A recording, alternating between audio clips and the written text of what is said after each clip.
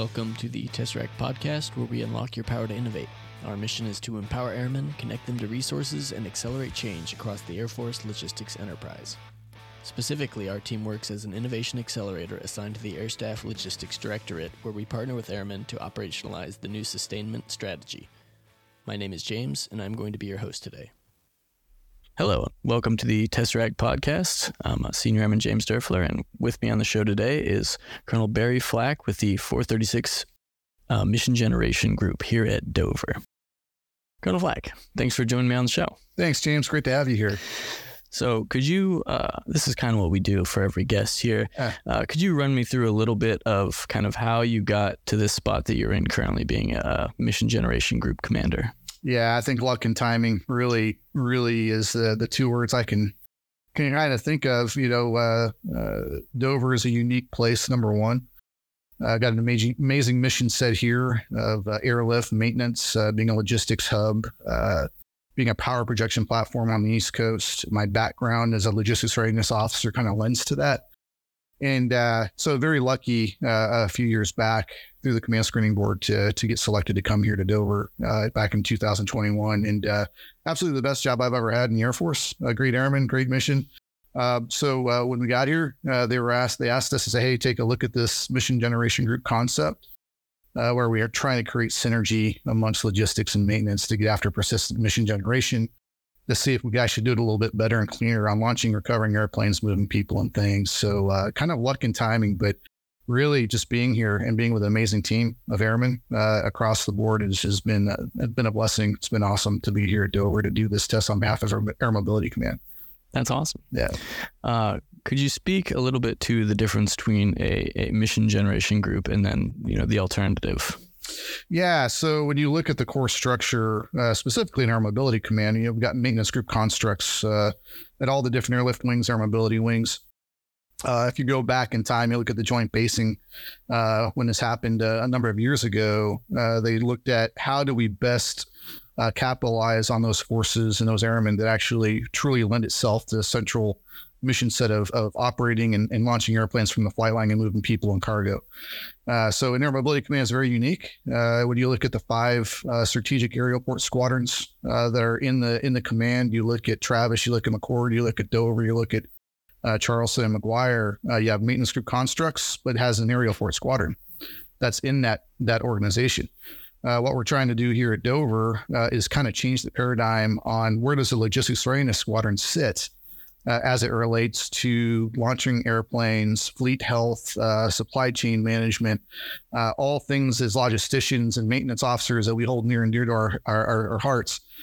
So we've created an opportunity here at Dover on behalf of Air Mobility Command to test the concept of bringing logistics readiness squadron out of the mission support group and into the maintenance group construct and form what we call a mission generation group.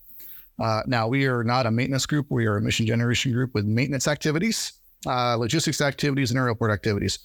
So it's not one and the same as you would look at a Travis, for instance, where they just have aerial port and they've got maintenance activities. So a little bit different, but our mission set's different. And looking forward to talking a little bit about why we're doing this on the follow-on questions. Sure. Yeah. That you're speaking my language. One, because I come from an FGS where we had the decentralized material support in the shop there. Absolutely. But then also because our the Tesseract team sits in A4L, which is logistics and maintenance. So this idea of combining them into one common bigger goal and working together instead of kind of quibbling over pointing fingers or what have you, which that's a great point. So let me talk about that finger pointing thing, right? Yep. I think we as maintenance and logistics, we tend to not understand each other's business sets. And it's easier to point a finger, not understanding why. Case in point, logistics would look at maintenance and say, I don't understand why they're doing that. Or conversely, why maintenance would look at logistics, specifically supply, and where are my parts? Why can't we get parts? So what we've built here at Dover is an opportunity for cross-collaboration and understanding and in a better environment where we could actually talk with each other, not at each other. And we're starting to see the benefits of that for betterment of understanding across the 2X AFSCs and across the 21X AFSCs. So very excited to see the potential what this group is bringing to bear in the future. I think the future is bright if we do things right, for the outset of the tests that we do have here. That's awesome. Yeah, that's really cool. Yeah, and I'm sure a lot of kinks to work out, but figuring it out. Well, the kinks are there. I mean, whenever you do organizational restructure, because a lot of things have to do with cultural isms. We're used to operating in silos, and now what we're trying to do is break those silos to create a mission generator mindset where we're all thinking and doing together versus operating separately, but trying to get after the same thing, if that makes any sense. Sure. Yeah. So, another thing the test-reg team does, we do theory of constraints implementation, and you talk about this bigger goal and moving towards it. So, yeah, once again, speaking my language. Exactly. I would like to kind of focus on you brought it up there. Anytime you're implementing organizational change, there's a lot of downstream effects that you don't know, but there's usually some good reasons what goes into it. Yeah. Could you speak to any other time in your career that you kind of oversaw some significant organizational change underway? I would say it's hard to say that I've seen or been involved with organizational change. Now, I've been in organizations where the cultures were not meshed in a way that we need to. I mean, case in point, when you look at aerial port squadrons and maintenance squadrons, now we look at things in a different view. Aerial port has a wide swath and a wider aperture of how they do their mission sets. So the airmen have a lot more latitude to do things to actually move cargo and things. So when you look at maintenance, very tech order driven, right? Very black and white. So a little bit different way with how we approach to make sure that we can produce an aircraft that's safe and reliable for crews. So what we're trying to do here with this test, is to try to blend the best of all of that into one organization. So it's hard to answer your question. This is the first real organizational change that I have been a part of, but it's been interesting over 25 years. I've been in the Air Force for 25 years. There's been a lot of different organizational changes that the Air Force has done, right? I mean, you just brought up a great point about the fighter generation squadrons. That's a recent change the Air Force has come to bear with. Now we're looking at air staff modeling, our fourth generation models that we're doing. So there's a lot of change in our Air Force. Obviously, there's a lot of folks taking a hard look at how we can be better set to meet the demands of the Indo-Pacific, specifically China as a pacing threat, and how can we be better set to actually generate mission to sustain our airplanes and our crews and our airmen who are out in the fight. So long answer to your very, very short question. But this is the first real organizational change that I have been a part of personally on behalf of our Mobility Command to build something new. That's awesome. Yeah. Well, yeah, I guess that's a good opportunity to be grateful for then to oversee something like this. That's an amazing team here. It's easy to brag on the airmen at Dover. Sure. They truly care and they're impactful and doing a lot of great things on behalf of our country. One doesn't have to look back too far. Just look at February of last year, when Russia crossed the line into Ukraine, and our aerial port, the Superport here at Dover Air Force Base, has been central to a lot of great, lethal, non-lethal aid going to Eastern Europe to ensure Ukrainians have hope, and they can actually have a fighters and punchers chance against Russia. Our ability to create opportunities with our C-17s and C-5s across the globe are second to none. So to be a part of this organization, just being in an airlift wing, to be a part of the mission generation group and seeing our airmen execute their mission every day is awe-inspiring. Yeah, it's really, really neat to see our airmen execute daily. But the organizational change that's ongoing at the same time has been a fun adventure, and I think we are going to be better for it in how we look at persistent mission generation in the future. And our airmen are ready for that challenge. I'd like to pull on a few threads that you brought up there.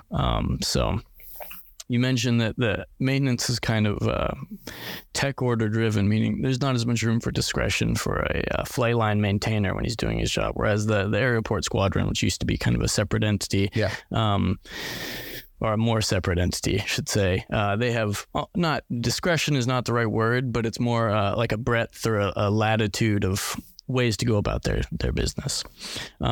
You're also talking about C-5s here, an aging fleet, and then you're talking about geopolitical pressures, like Russia. So could you speak more to that melting pot of extreme factors and how your airmen have overcome in the aging fleet issues, whether it be supply chain or kind of working or you as a leader taking maybe big steps in risk management to kind of meet the mission without compromise? Yeah, that's a great question. Now, our C5 is a wonderful airplane. Let me just say that up front. And, good old Fred likes to fly around, and it's a challenging airplane to maintain. It's a challenging airplane to sustain. It's a challenging airplane to resource to.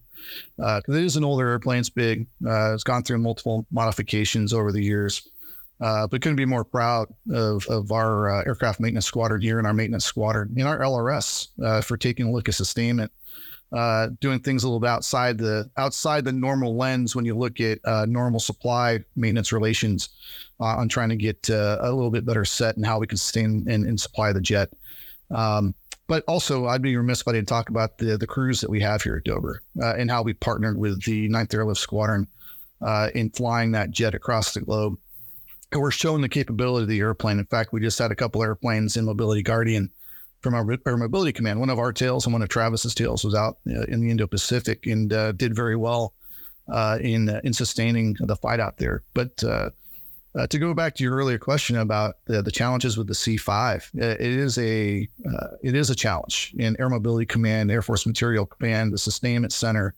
A lot of folks are taking a hard look at how do we maintain this airplane, keep it viable, keep it sustainable over the years in the future. And there is a current initiative called the Drive to 55, which is basically getting to 55 aircraft available, right? Percentage rate based on the number of aircraft we have in the fleet. So there's a lot of people taking a hard look at how we can do things a little bit better, whether it's from program depot maintenance to the sustainment enterprise, from the supply chain operation wing to supplying us, supply chain management wing, you name it, but also to the field level. We own a lot of that. How can we do better at producing aircraft that are safe and reliable for our crews? So proud to say that our team has taken this initiative to get the C5 a little bit healthier very seriously. We're doing some back to basics in our maintenance production, whether that's forms management, whether it's how we engage with the crews so they understand the health of the jet, to how we work with our en route partners to ensure that we have trainer aircraft going out in the system so our en route maintenance personnel can have a little bit more time on the airplane. Because if we do actually have to go into a fight, whether it's in Europe or in the Pacific, we're going to need folks out that understand the airplane. But all that to say is there's a lot of really smart people taking a hard look at how we maintain and keep the C5 viable into the future. And we're very proud to be a part of that, to be part of the solution set. That really just embodies the kind of like one team, one fight thing. The number of agencies and other organizations and is a lot. Yeah, is a lot. And it is an absolute, it's an amazing thing that these things are still flying at all. Yeah. But much more so that they're like the backbone of our logistics, and our mobility airlift enterprise. I'll say this, I think it's important to highlight, these airplanes, whether it's a C5 or a C-17 or from your background, F-35, these airplanes fly in the backs of the maintainers.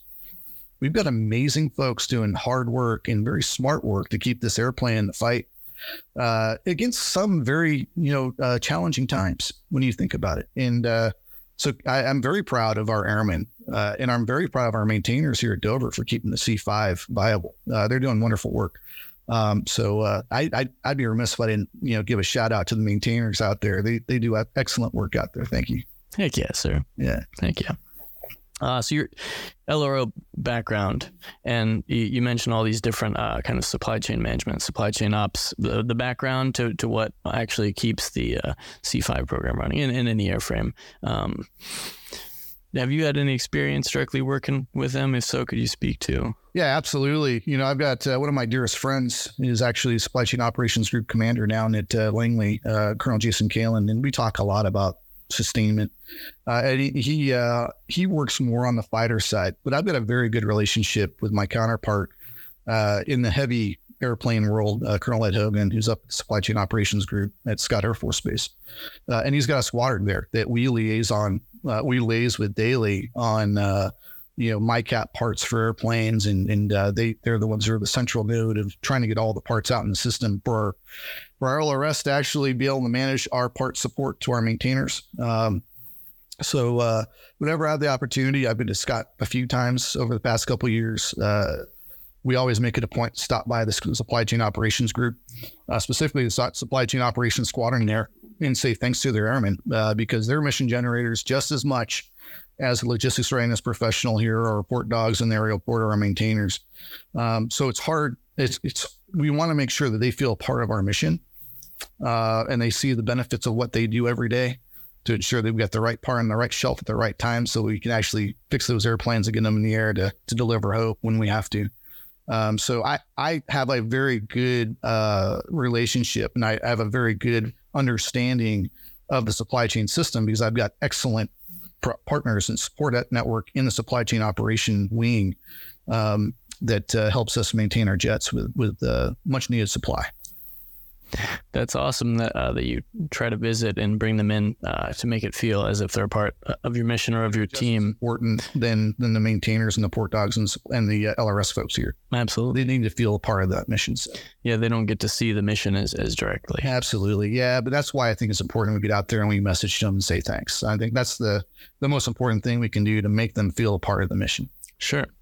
So the mission generation group construct is kind of consolidating existing things that were separated. Yes. So when you say that the supply chain operations squadron, or the SCOW, the wing level or the group level, any level, what are the kind of either common sense or more in the know barriers to, say, combining them within an organism or an organization like the MGG, right? What are the barriers to just reaching out laterally and including more, right? So because you're all working towards a bigger goal ultimately. Yeah, and I'll tell you, let me start at the field level and I'll go up. Perfect. One of the reasons we're doing the mission generation group concept in the test here is to flatten that communication chain, if you will, to the supply chain enterprise. When you think about the construct with mission support group that has the LRS, historically, sometimes you don't have someone at the group commander level that understands logistics or supply chain. And what sometimes would happen is it'd be like an up, over, and then out, if you know what I mean. Like the LRS would go to the mission support group commander. They would talk to the 06, maybe at the maintenance group that understands a little bit about supply chain, and then they would go up, right? This way, we actually have a cleaner line of communication and a command relation, if you will, with the SCOW. Having all logistics entities under one organization and one command. So we're starting to see benefit to that. And that's one of the reasons we're combining all the logistics entities, all the maintenance entities under one organization, is to try to flatten that communication up to the supply chain so we can get faster results for our airmen, so we can launch airplanes at a better rate than maybe previously we could do, right? But you asked specifically about the SCOW, the SCOG, the SCOS. There was a reason the Air Force made the decision to centralize some of those entities into a supply chain enterprise, if you will, to take a look across. Because what we're seeing now is we're seeing some sustainment concerns, specifically on aging airframes. C5 is a great example. I see it every day. And our airmen maintain that jet as best they can. But there's a reason the Air Force made a decision by putting together the SCOW, the SCOG, the SCOS, the supply chain management wings, all those really key organizations. Hard to pronounce that one. Right. Yeah. Right. Yeah. Doesn't look like SCOW. They did it. Yeah. And it's because we need to have that focus on the supply chain to ensure that we can keep our aging weapon systems viable in the fight. The word right now is we're not getting rid of the C5s right now anytime soon. We're going to be flying that airplane for a long time. B-52s are going to be flying for a long time, right? The KC-135s are going to be around for a little bit. So we got some fairly old airframes that they're going to need some love and care. A lot of that has to do with how well can we manage from a sustainment standpoint. So I'm very comfortable with what the Air Force has done as it relates to sustainment and taking a look at how we organize from an enterprise-wide SCOW, SCOG, SCOS, et cetera, that lead into how they relate and how they build relationships with wing commanders at whether it's an airlift wing like us or myself, the mission generation group commander. so we can have those deep dialogues on how we can keep weapon systems viable and to keep our airmen, not grasping at straws, trying to figure out how they're going to maintain a fleet. That makes a lot of sense. In your answer, conceptually, you're speaking to the fact that there's a need for flat organizations, but at the same time, there's a need for specialization in this kind of hierarchy. And that's kind of the tension that organizations face, big organizations, right? So when you find a target of opportunity, when you can consolidate, like what we're hoping the mission generation group turns out to be, that's like gold, and you got to seize that. And the data is going to tell us if we're good or not, right? And we've over the last year and a half, just over a year now. Seems like yesterday we started this thing, and we're well into our second year.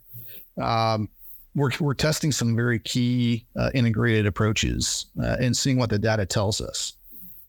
Whether our due and from maintenance rates go down, our order response times goes down, our red ball, fixed rates get better in 12-hour fix. I mean, there's a lot of key indicators that we're trying to measure as it relates to supply chain and our local supply chain and how well our fleet is doing. But I do think if we're taking a look at organizational constructs that are more functionally designed, what I mean by that is having 2x2, 1x AFSCs under one roof. How can we look at how can we make things better so we can actually have more unity of command and unity of purpose of mission generation. I can't help but think we're going to be better because of the organizational construct, because we got all the right folks looking at the right things to get after airplane health and sustainment and generation. So I'm excited to see what the end of the 2-year test brings us. Yeah. I would love to get my hands on some of that. I have a data hobby, so I'd love to. Got it. Being a maintainer, there's data all over. Oh yeah, absolutely. I lost my train of thought there. It's okay. Yes. So the traditional kind of AMU or MXG kind of construct, you hit on it, and once again, I just want to highlight it because it's very much like a theory of constraints thinking, which is awesome.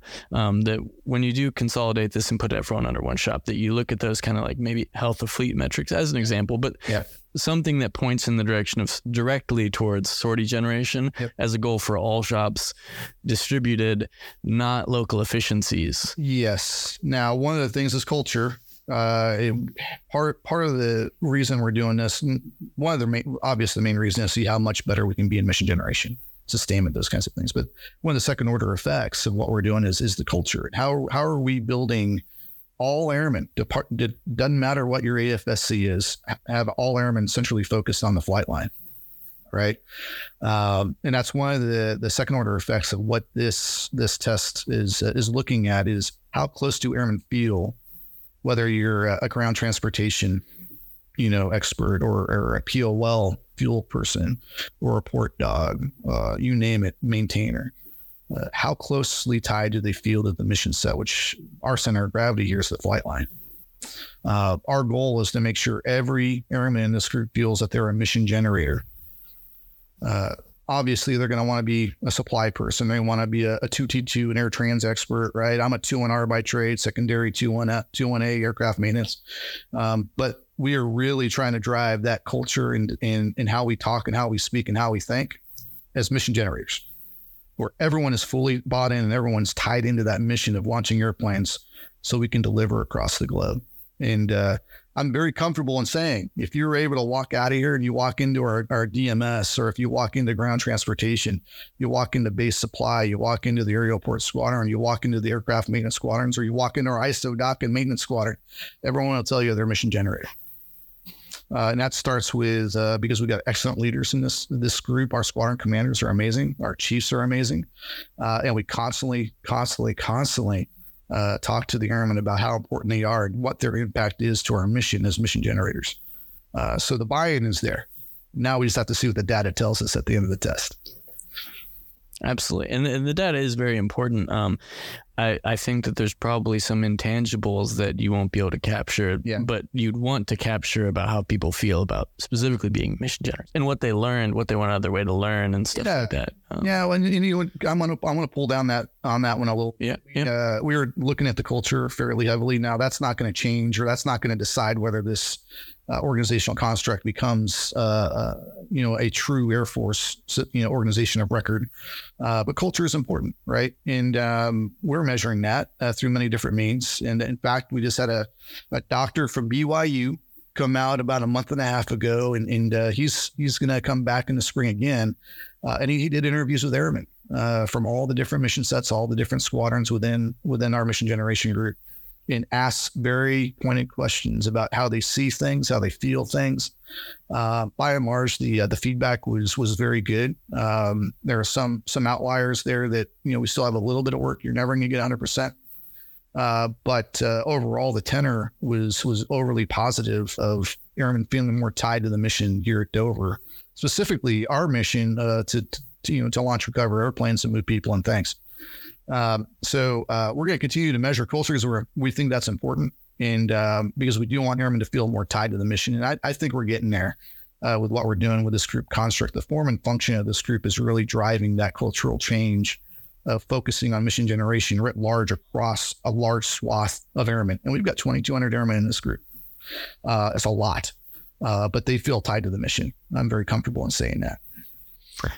That's awesome. That is a lot of airmen too. That is a different kind of culture shift when you're trying to affect 2,200 people's day jobs. Here's this again, and let me pull it. This is a great conversation. So logistics training squadron being in the mission support group, right? If viable, base operating support is obviously something that's very important. We take that important too. We still have some boss responsibilities from logistics training squadron, perspective, as well as some of the aerial port with traffic management, right? We do have some of those boss entities that we still have to maintain. So it was a heavy lift to the LRS coming over from a more of a base operating support entity, which is the mission support group, to really an organization that's focused on the flight line to launch airplanes and to move cargo. And it took a little bit of time to get everyone kind of marching in the same tune, but couldn't be more impressed with how the logistics readiness squadron has embraced the opportunity of being a part of this organization. I'm very proud of that unit for embracing the opportunities we have in front of us. I have a couple responses to that. First one is, as a 5-level crew chief, it was just outside of my capacity for thought to understand that like the LRS existed for anything other than the flight line, because it was, my only interface with them was walking in there and throwing some work on their on their plate in some capacity. Think of the rest of the base support mission. Hard for me to kind of like place in my mental model of a flight line. The other thing is that you said a year and a half that this has been going. Just over a year. Okay, just over a year. We started in June of last year. Okay, so by a lot of Air Force change time scale, that's over. It's overnight between when it started and right now, right? And the big thing about that is that. And you can correct me if I'm wrong here, but I would guess that a hefty majority of the folks that were here when it started are still here. Agreed. Right? Yeah. So a big challenge that I see coming up for you all is to carry the culture forward. Yeah. Is there anything specific that you're doing to kind of posture yourselves for the next group coming in? Yeah, absolutely. I mean, you're right. Change is hard. And I'm going to lead in with this. We took a crawl, walk, run approach. And, I'm comfortable in saying we're in the jog mode between walk and run. The crawl was by design, because bringing a whole squadron of over 400 airmen out of one group, putting them in another, and then trying to say, hey, let's execute. We started a little bit slower in that because we didn't want to spook the herd, so to speak, right? Because we still have a mission to do here at Dover. And we wanted to make sure that we're taking care of airmen, number one. So we did a crawl, walk, run approach to this test. So what we've done is, through the form and function of the group, is we've got a lot of integration projects that we have put together. The way we run our morning old production meeting, I think what I'm talking about, the old production meeting. We don't call it that anymore. We call it the mission generation meeting. Everybody has a seat at the table. From all the DOs, from all the squadrons are at the table. So we've got the aerial port, we got the logistics readiness squadron DOs, and we've got usually the AMU OICs from both the C-17, C-5s, and obviously we've got our maintenance squadron. But we do that by design to have leaders at the table that are deciders. That's one great example of how we run and it's changed the form and function of how we do this group.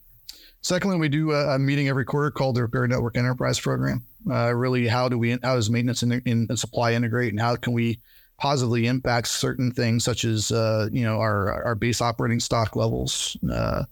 How do we look at DIFMs? How do we look at our drop 9s and drop 6s, those kinds of things, and how can we do things a little bit better? How we actually look at ourselves from a quality assurance standpoint.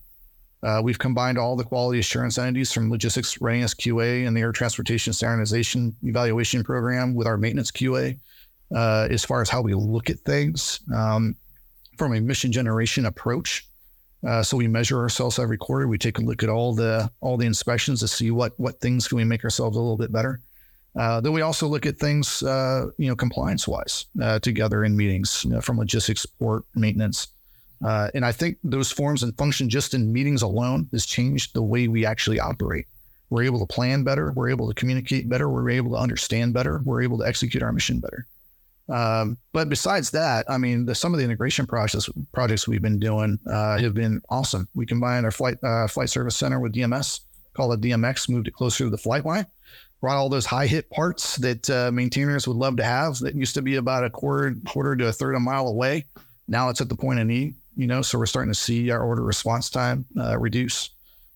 We've combined our LRS supply function with some of our receiving with TMO, our traffic management functions, to see what we can do a little bit better.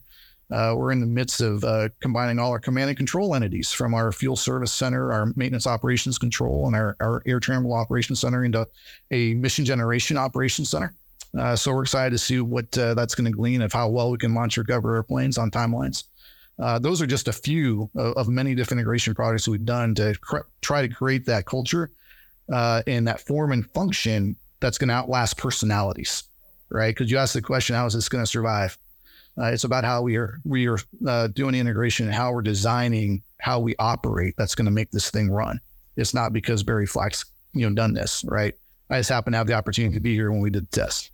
But it's how the airmen have put together the integration projects and how we're executing our mission is going to make this thing last longer than it's going to survive me. I guarantee you. That's amazing. Does that answer your question? Oh yeah. It's a long answer. No. I've got so many things to think about. I gotta restructure them. No, you mentioned crawl, walk, run, and I was really excited to hear what you meant by that because, as once again, speaking on behalf of junior enlisted folks, when I was given a job, I kind of just did it, and that was kind of the limit of my understanding of the scope of how maintenance gets conducted, right? And at LOA in 2021, I got to hear my own FGS commander brief about the FGS construct. Yeah. And he put a lot of things in context for kind of along the lines of what you're talking with the mission generation, the meeting for that instead of the production meeting, right? Which a cynical person would look at that and say like, oh, it's the same time slot as a production meeting, same room. Yeah. But the inclusion of people that weren't otherwise in it and creating a kind of one team approach is really good. I had the opportunity to go to MIT and do the Phantom Fellowship there, the AI Accelerator, which is really cool. And one of the biggest takeaways I have, which is funny because it's a very small thing, was that we got briefed by like a Lincoln Lab scientist, and he mentioned that the MIT magic was getting a bunch of people with a common goal and they're motivated and driven and just putting them in a room together and not necessarily having any expectations about what comes out of it. And that's kind of what you're speaking to, where you say, let's bring these people into the meeting and then we're going to have downstream, you'll have new ideas, new integrations pop up. That's amazing. Are any of those integrations, those projects you're talking about, when are those kind of created by your NCO, senior NCO, or? Yes. And to answer your question, it's important that we have buy-in at certain levels, and it's important we have input from certain levels, because if you don't have that, it's going to be like, well, this is a top-down driven thing, and are people truly bought in? Now, again, I want to reiterate how awesome the team is here. Yeah, we've got. I've said it once. I'm going to say it again because I'm super proud of them. The squadron commanders that we have here are awesome. The chief master sergeants we have in this group are second to none. The senior NCO corps that we've got are awesome. But when you go out and about and you're driving on the flight line or walking in through our air freight terminal and you look at the young airmen, they're moving with purpose. They've got that steely-eyed look, which is pretty cool, right? Because they know that they're serving a higher purpose. So listening to them and acting on their ideas is how you win. So suffice it to say, we've had all tiers of airmen come up with certain ideas, how we've integrated across this group. Because if we do top down, sometimes that's not going to sell, right? So we have taken a lot of opportunities to get feedback from airmen and acted on their ideas of how we can do things a little bit different and better to get after mission generation here in the new form and function that we're creating. And I think that's one of the key reasons that we are doing so well is because we have buy-in from all the levels. So I'm kind of like a proud dad when you think about this and looking at how this group has come together and what they've done over the last year plus, and really up the previous year to that when we're starting all the staffing based on the request to do this test. It's been awe-inspiring. So it's pretty darn cool. That's awesome. Yeah. Half of our team is with the theory of constraints, which is generally targeted leadership. Yep. And it is kind of, it's talking about process change in big ways, right? So it usually is kind of top heavy. And then the kind of airman ideation side is kind of from the bottom up, where we find that a lot of times an airman who is, say, walking too far to get a part routinely, and he's like, well, they could just put it in this DMS right here. Their feedback is very, very good. And it's often higher leverage, where it's a cheaper fix for a greater proportionally thing, but there's limits. It's like an optimization versus. Yep. So that's awesome to hear. And, we talked earlier about the metrics that support or don't support this. I wish there was some way to capture the kind of 5 or 10 year effects for the people that were a part of this experiment. Because you wonder. Yeah. Fortunately, unfortunately, we get a 2-year time slot to get after this. And, we'll see what the end result will be. Obviously, we've got to brief our mobility command next spring and see if there's a final decision on if we want to keep this construct or go back the way it was, or, potentially if we think we need to test some more, maybe we'll ask for another year. We'll see how that whole thing goes. But I'm fairly confident in what we've seen thus far and kind of what we have put in place over the next 10 months. Is going to glean some very, very positive data. Now, whether we get the thumbs up or not, we'll see. But we're excited with what the future potentially holds with this construct. Yeah, and even if we don't get the nod, to become a mission generation group after the test, we're learning some things that we could still push throughout the Air Force to make things a little bit better as it relates to how maintenance groups and logistics can integrate, whether they're in the same group or not. Yeah, that's exactly where I was going to kind of go with that. And that kind of speaks to the down the road thing, because you have your really probably from your NCO tier up and even your airmen get to witness, but then also kind of the lieutenant level and captain level. They're seeing this play out right in front of them. Absolutely. What is the kind of applicability of the MGG? Is that the other 4 big mobility hotspots that you mentioned, or is that also broader Air Force for anywhere that deploys cargo? So you're looking to see if this gets accepted, what do we do in the future? Correct. Yeah. So I do know that Air Mobility Command is looking at 5 other bases that potentially could do this once the decision is made. If this is something the General Minahan wants to continue to pursue, my guess is. It may not be all Strat aerial port bases. We'll see what the Air Mobility Command wants to do. But I do know that they're looking at 5 different bases across the command to take a look at this organizational construct.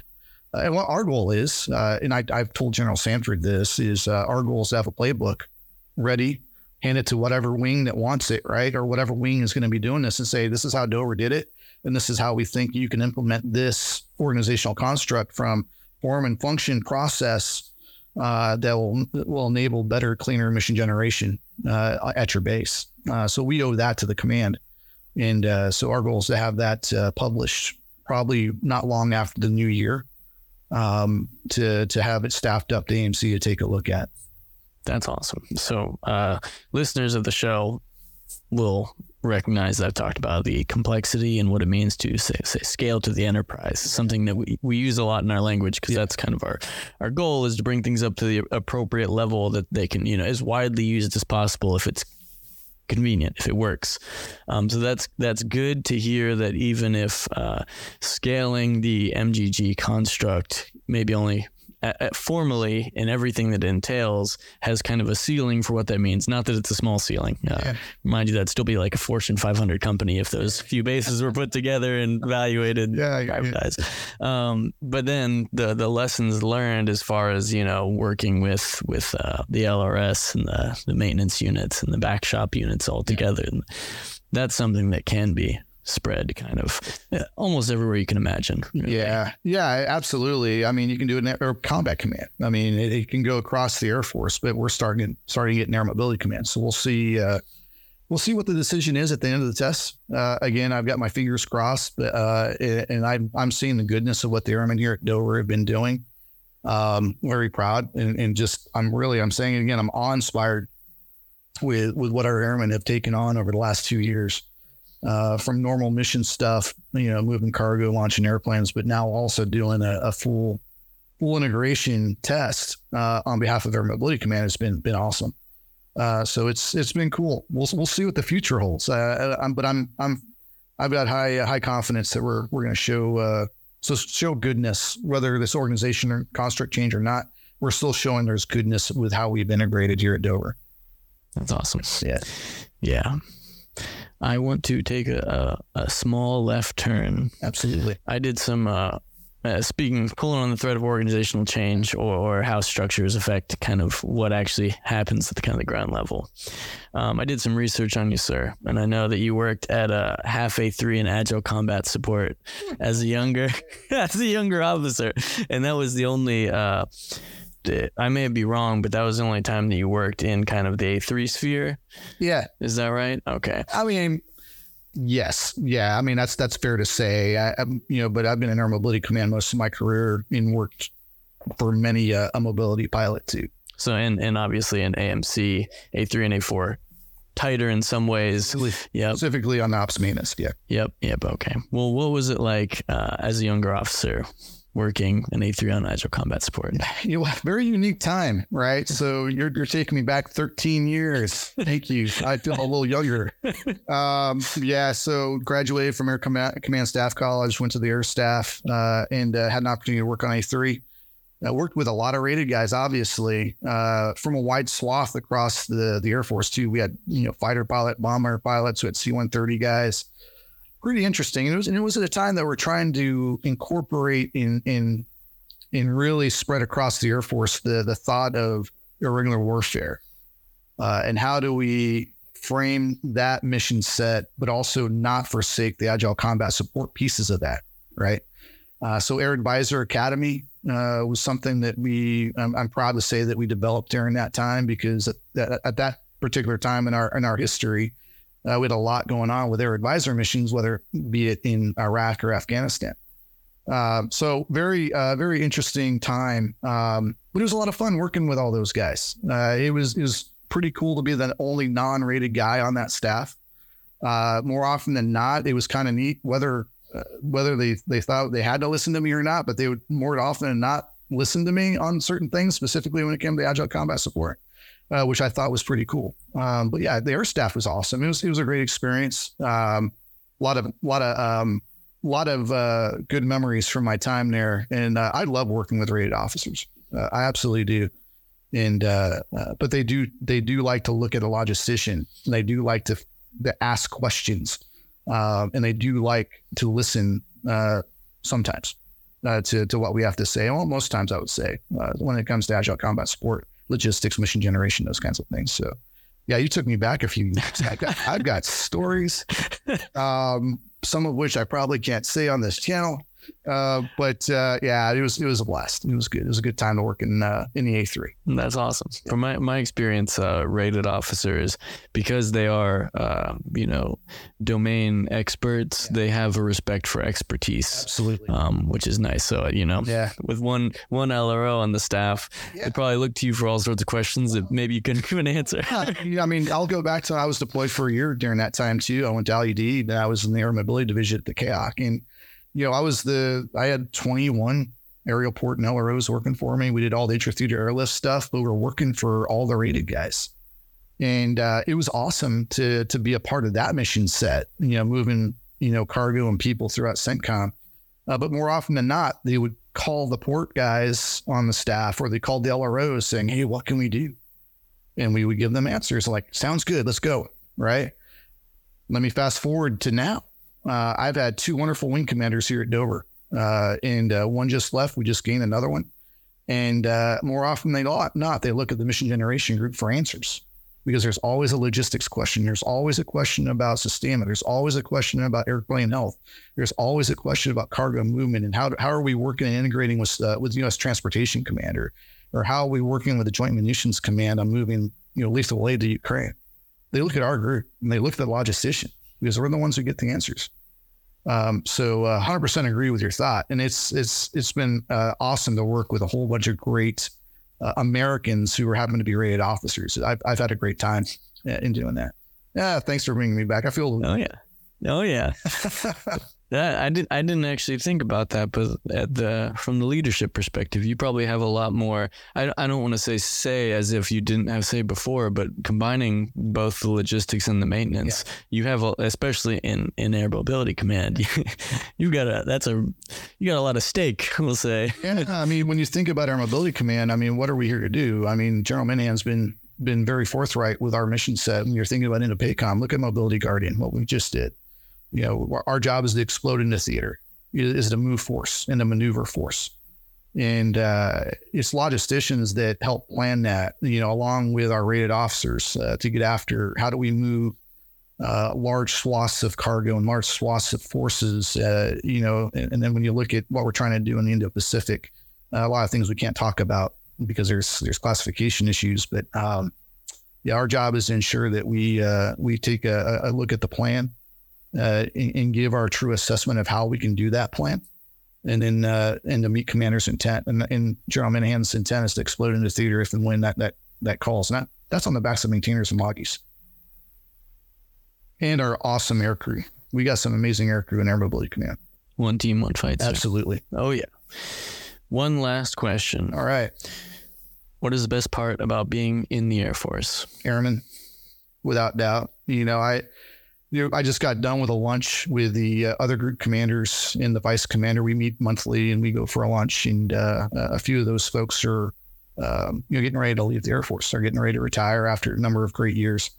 And, we're just talking. And, when I look back at my time in the 25 years of this Air Force, I think about the mission a little bit, but I think about the people a hell of a lot more.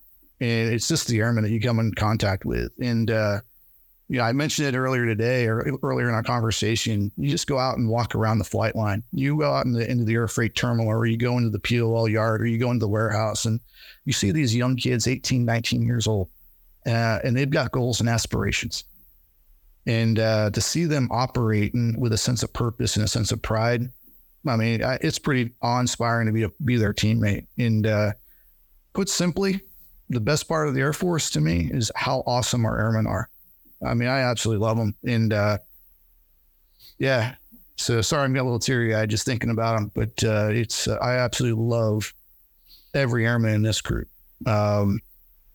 They move heaven and earth to ensure that others have hope across the globe. And it's pretty cool to be a part of their team. Colonel Flack, thank you for joining me on the show today. Thank you, James. I appreciate it. It's awesome to see you, man. Likewise.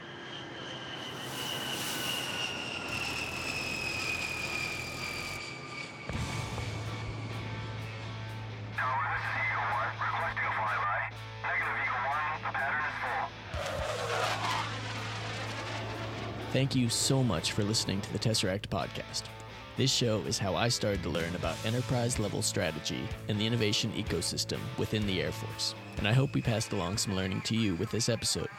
If you'd like to engage with our team, make sure to follow us on Facebook, Twitter, and Instagram, and connect with us on LinkedIn.